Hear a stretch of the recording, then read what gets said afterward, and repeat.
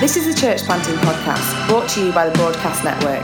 Broadcast exists to support, train and encourage church planters.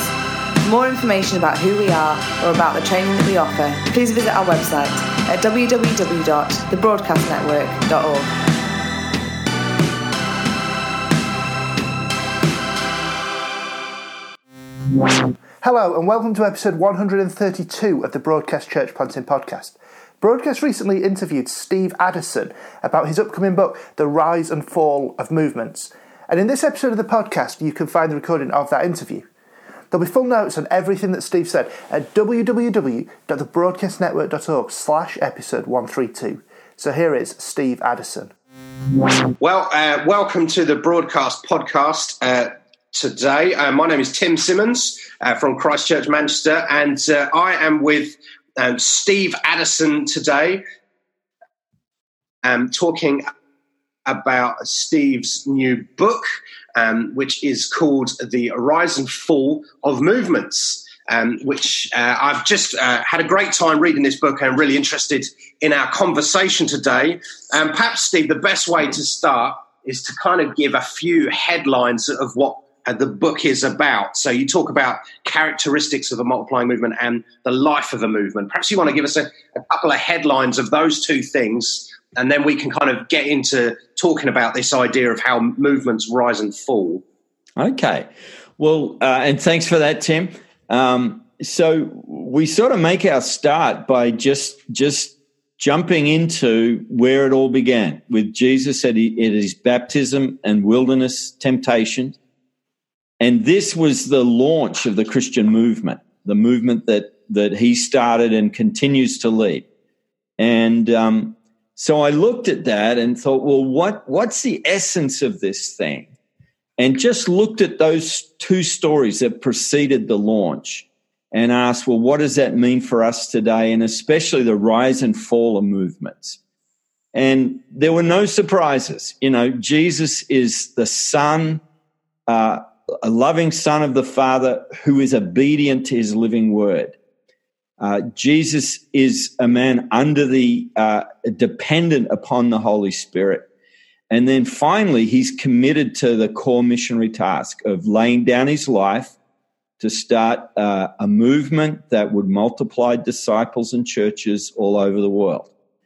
So that's sort of the heart of the book, is actually just those two stories of where it all began, but realizing that, you know, the degree to which we're in this life and ministry of Christ, the Word, the Spirit, and the core missionary task is, you know, the deeper we're in that, a movement is going to be on the rise and moving forward.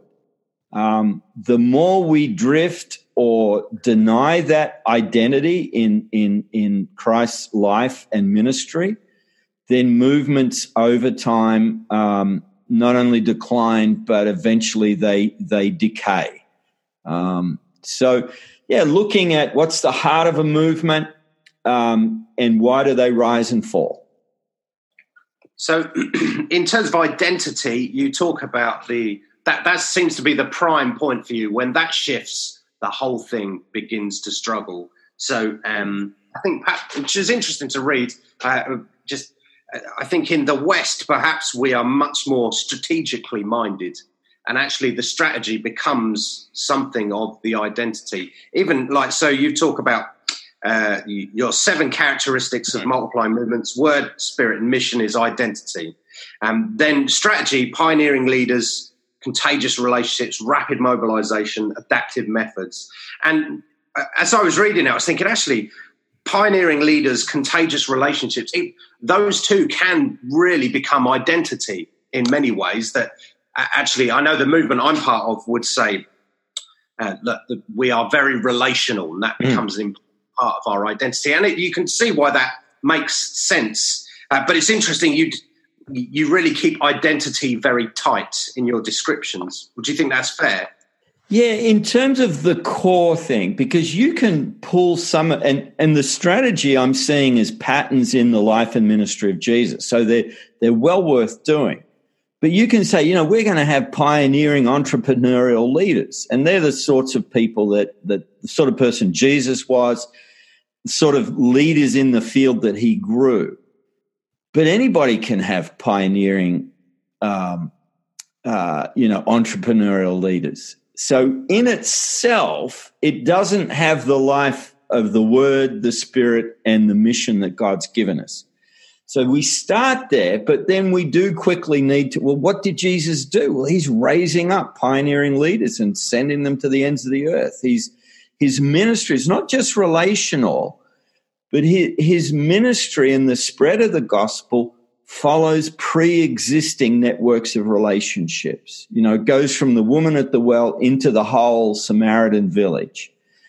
Now, you can sell music or makeup or Tupperware through contagious relationships of following relational networks. It's network marketing, but it's how God's made us. But of itself, it doesn't have life. Okay, so you've got to have identity lined up, and then you, in a disciplined and determined way, you've got to flesh that out in effective strategies, which we can find those patterns in Jesus' ministry and the life of the early church. Very good. So, Steve, you and yourself, you seem to be a student of movements, so you seem to kind of learn about them and do your best to understand them, which has come through in a number of your books. You've also got history as a church planter and a missionary, and are now training church planters and missionaries as well as all the other things as well. So I'm interested to ask you a lot of these questions because of what you've written, but also a bit of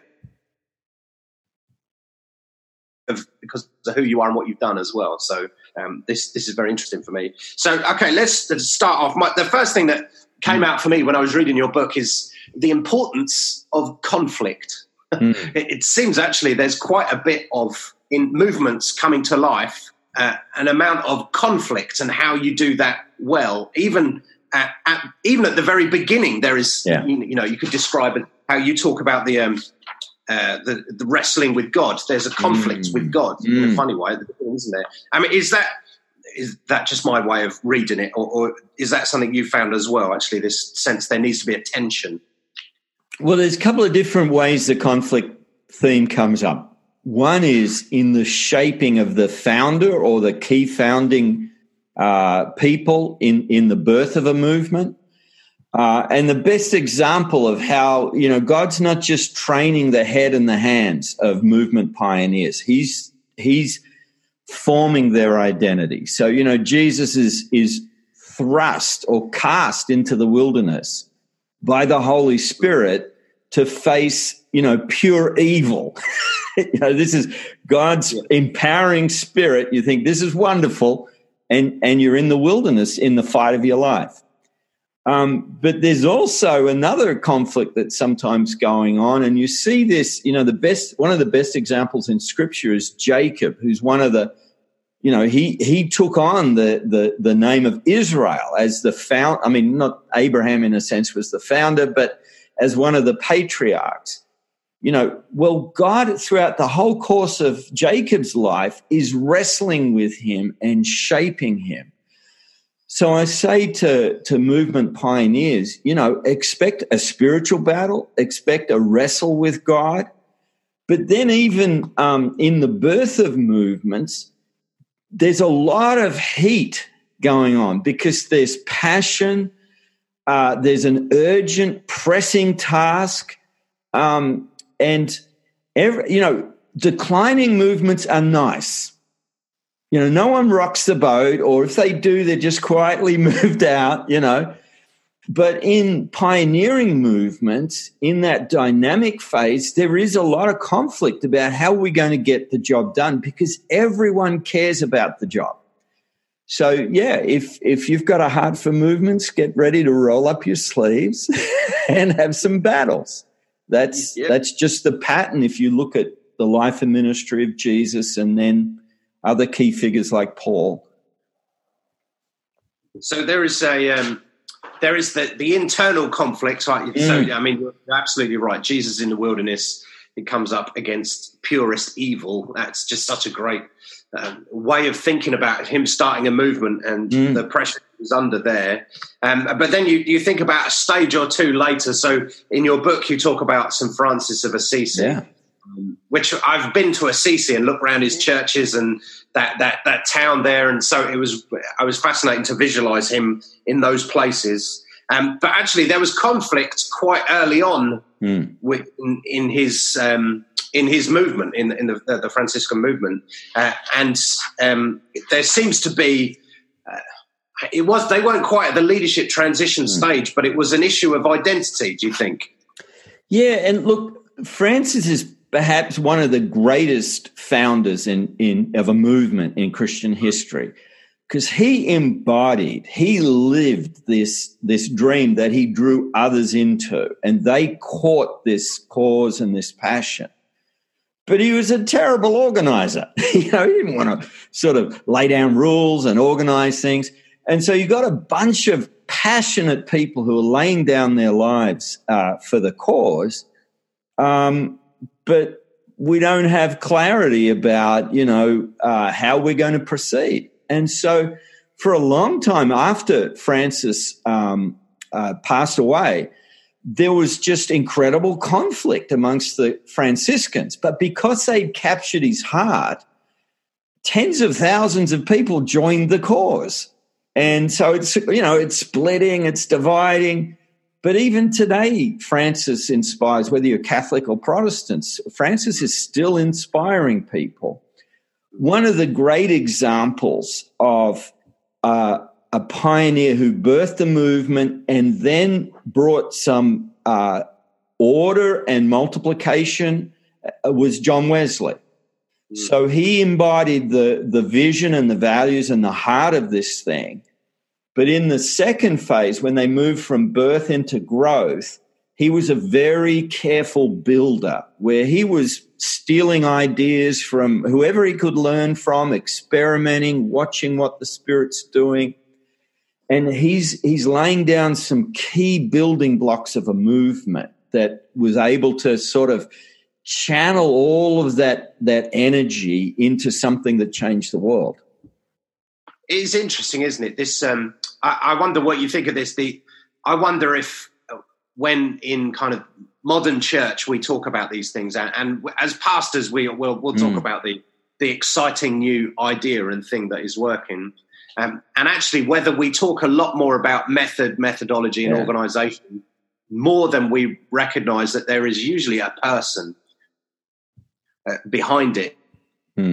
Who's made it work. So St. Francis, like I said, a great example, just such passion, people ran to him. Wesley the same, but also had the genius of organisation and that kind of level of ability. And you wonder if, so I'm curious, do you think we underplay the importance of the leader and get too caught up in the results and whether we can copy the results, but we're not the same person?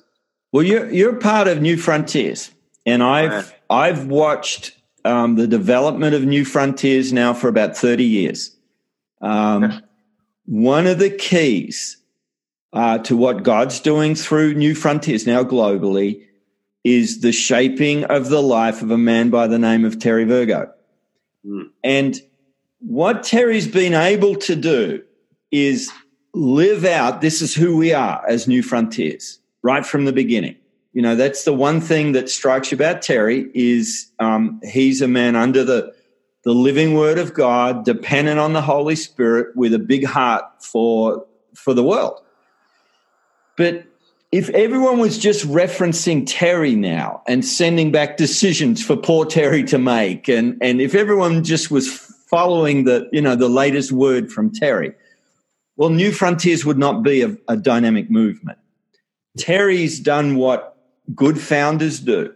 You embody, you live, you allow God to shape you, you get the heart of this thing, but then you infect other leaders and other followers, and you pour what God is doing into some methodologies and approaches that are effective and reflect that heart.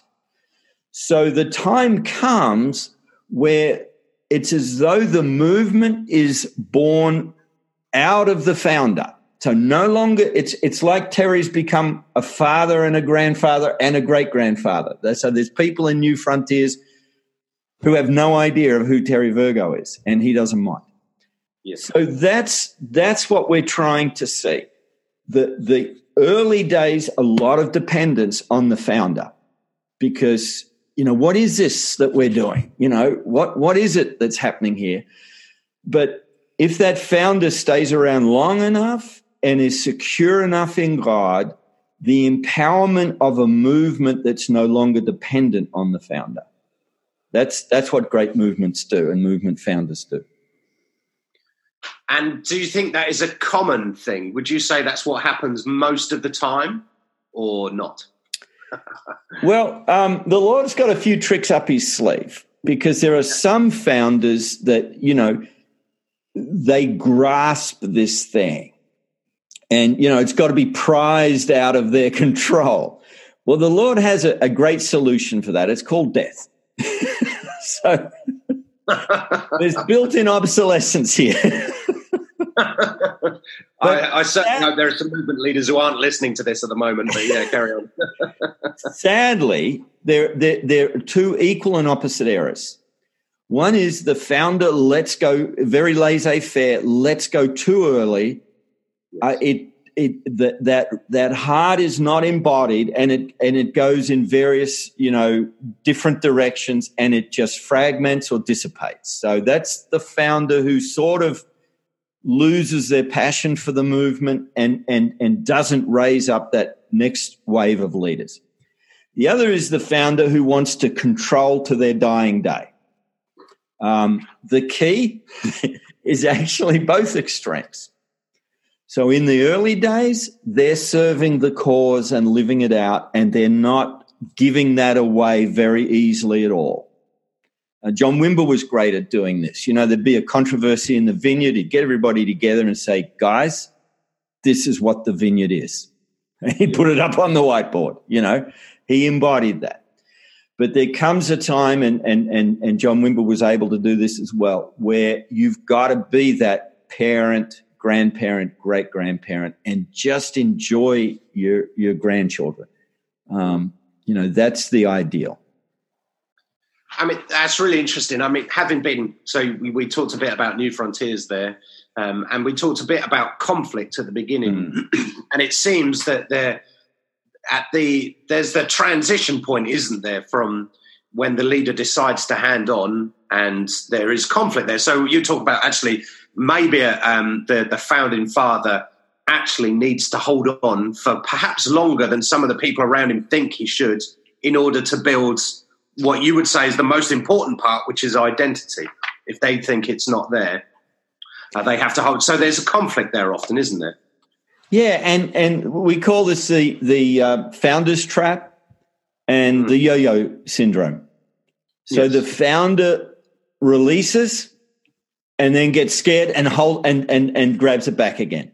So they're doing the yo-yo thing. Release, grab it back. Release, grab it back. It is like children. You're teaching them, this is who we are. This is how we live. These are our values. The world is going to be a different place when you're an adult, but I'm preparing you with true north.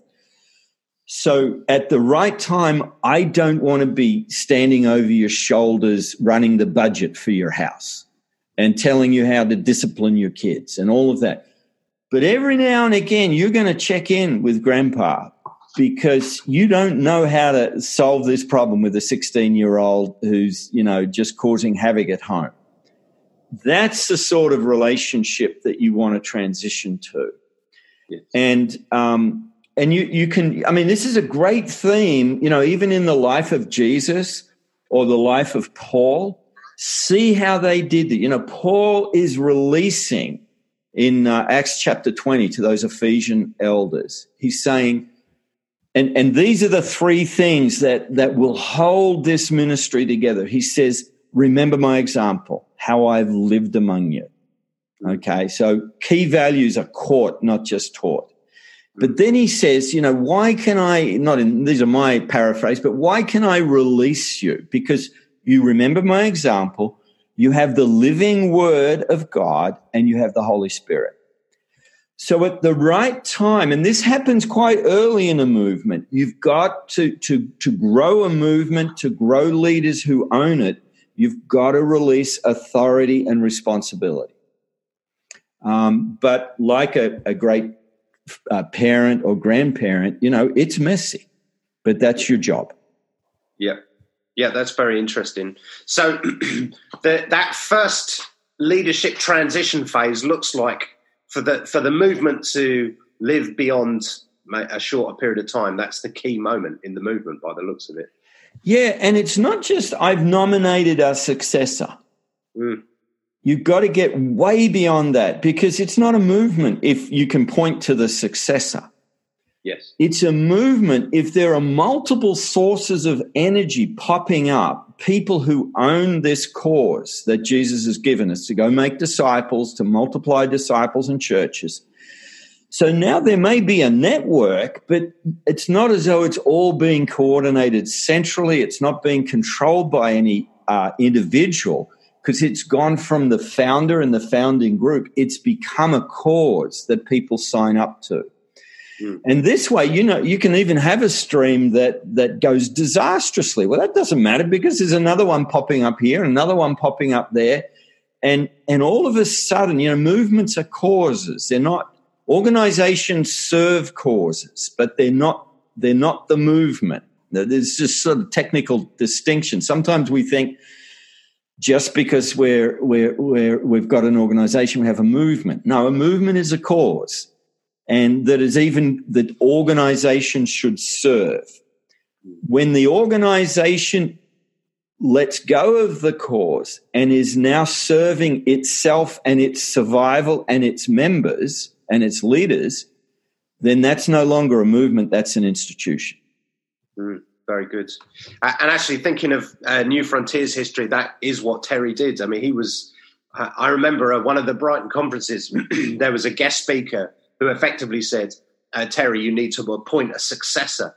And I think there would have been numbers of people in that room who would have agreed and thought it's going to happen soon. And then the next year, Terry turns up and says, I'm not going to do that. We're going to let this go to lots of different people. Yes. Actually.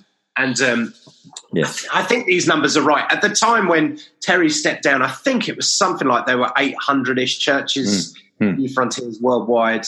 And it's about 10 years later now, maybe there's 2,500 to 3,000. And in some countries now, they're saying we don't have a way of counting how many churches there are. Then you're in the middle of a movement.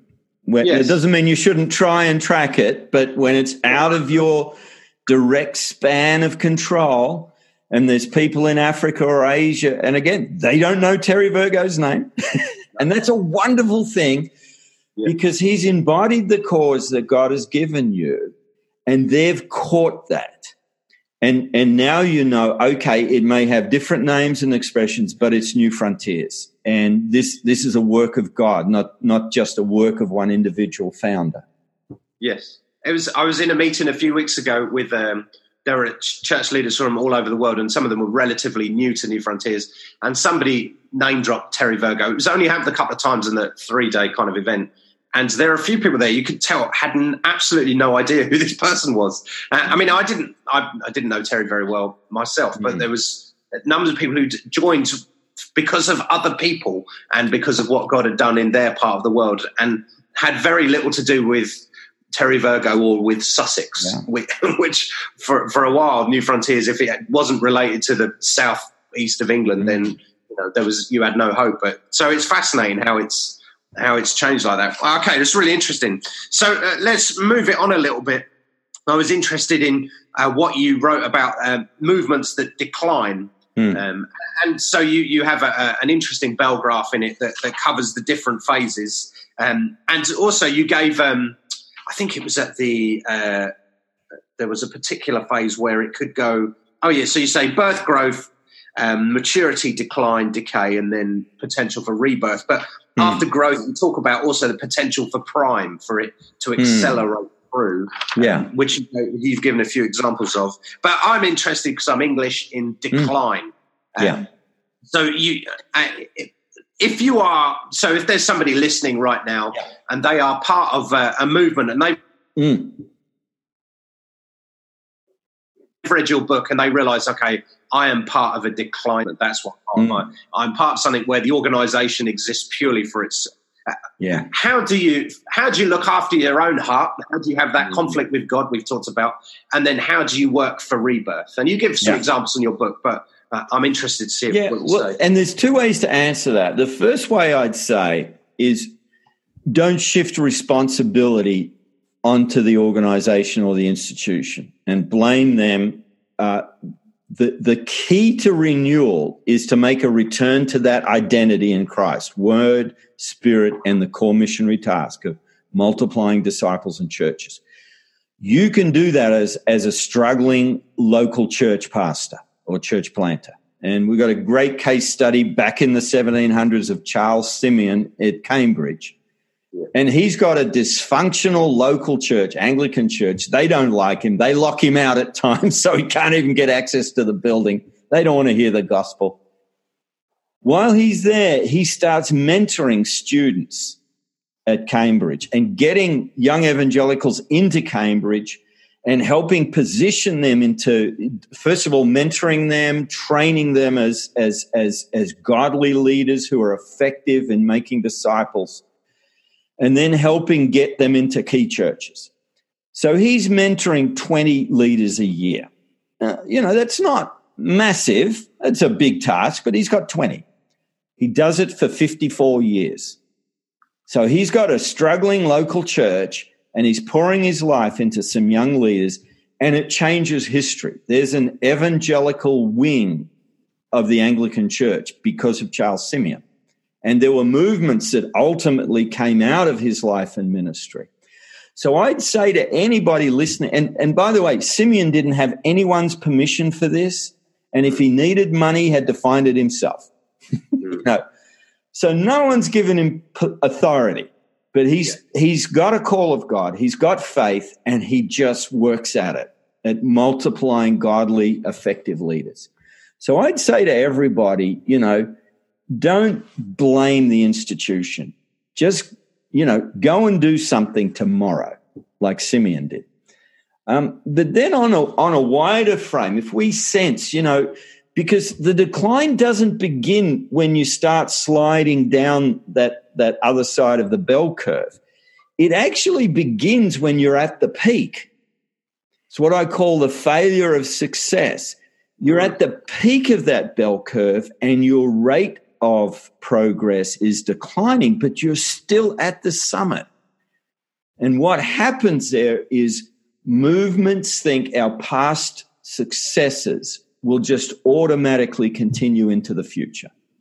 They forget their identity.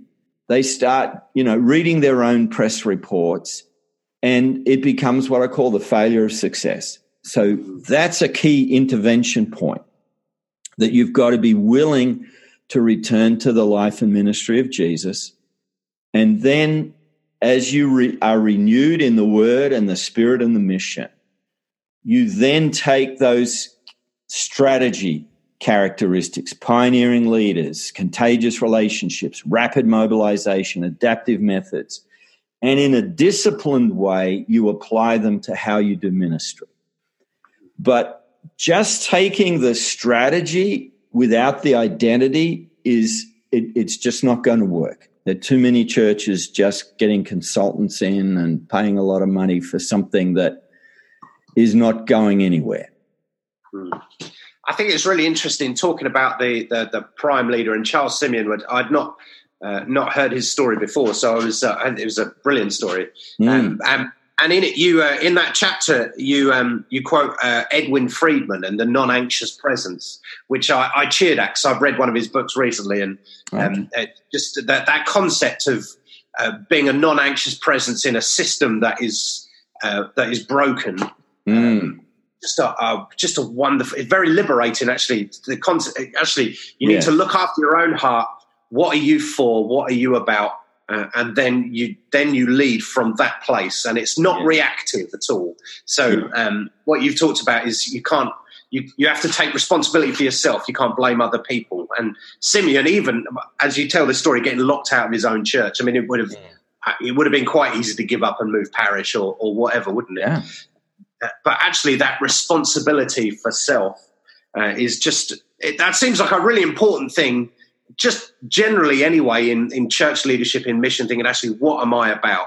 If you really want to do something that goes beyond who you are, there's that internal, I don't know, that non-anxious presence, I suppose. And it comes back to the identity piece. It's how Jesus led. So he's very clear about who he is and what is right and wrong. Yes. But he's also incredibly relaxed. So he's got a group of religious, institutionalized clergy around him who are watching him. And he thinks to himself, why don't I just heal a lame man on the Sabbath? Yeah. You think there were times that he spoke very strongly to those Pharisees, but there are other times he just tells the story of the prodigal son. And then the climax of the story is the older son outside. He won't come in and celebrate. And Jesus is saying to the Pharisees, come in and enjoy the party. But he's not going to be bound by them. He's not trying to change Israel in the sense of, here's my strategy to renew the Pharisees. He's inviting them, but if they don't want what he's offering, he's very happy to go grab some fishermen and do what he does. So he's both connected and he's distinct. It's holy love, effectively.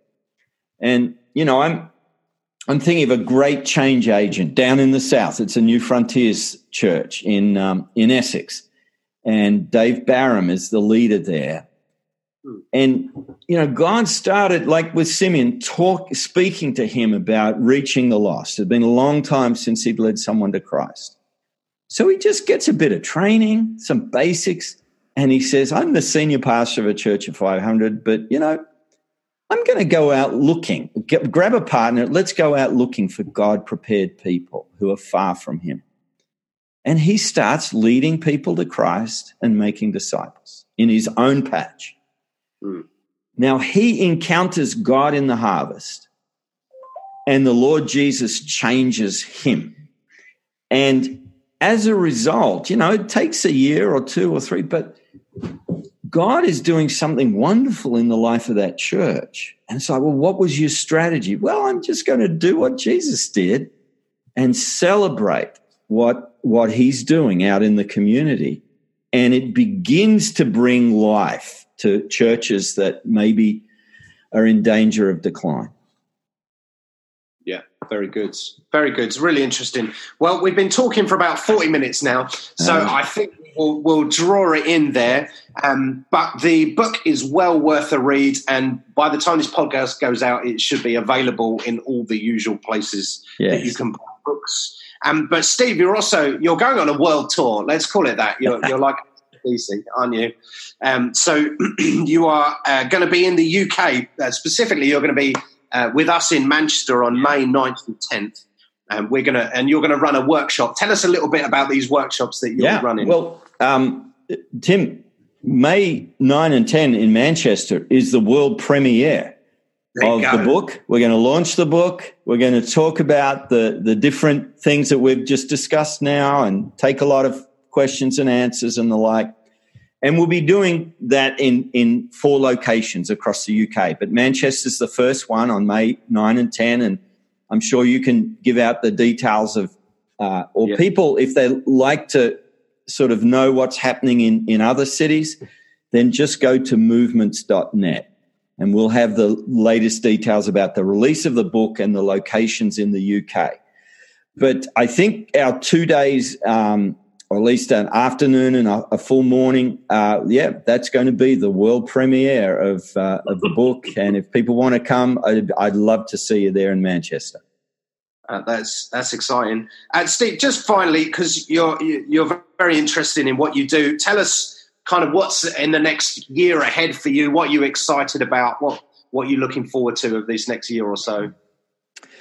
Well, I'm the last chapter of the book looks at where is this movement stuff happening today.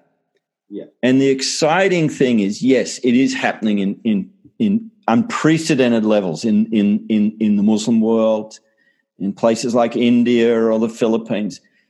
But we're also seeing the first signs of breakthrough in the Western world.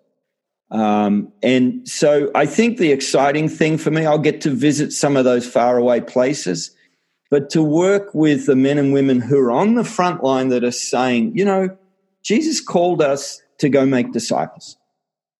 So why are we afraid to do that? Why are we afraid of sharing the gospel with people? Why are we afraid of calling people to faith and repentance and discipleship? Let's just go do it and see what happens.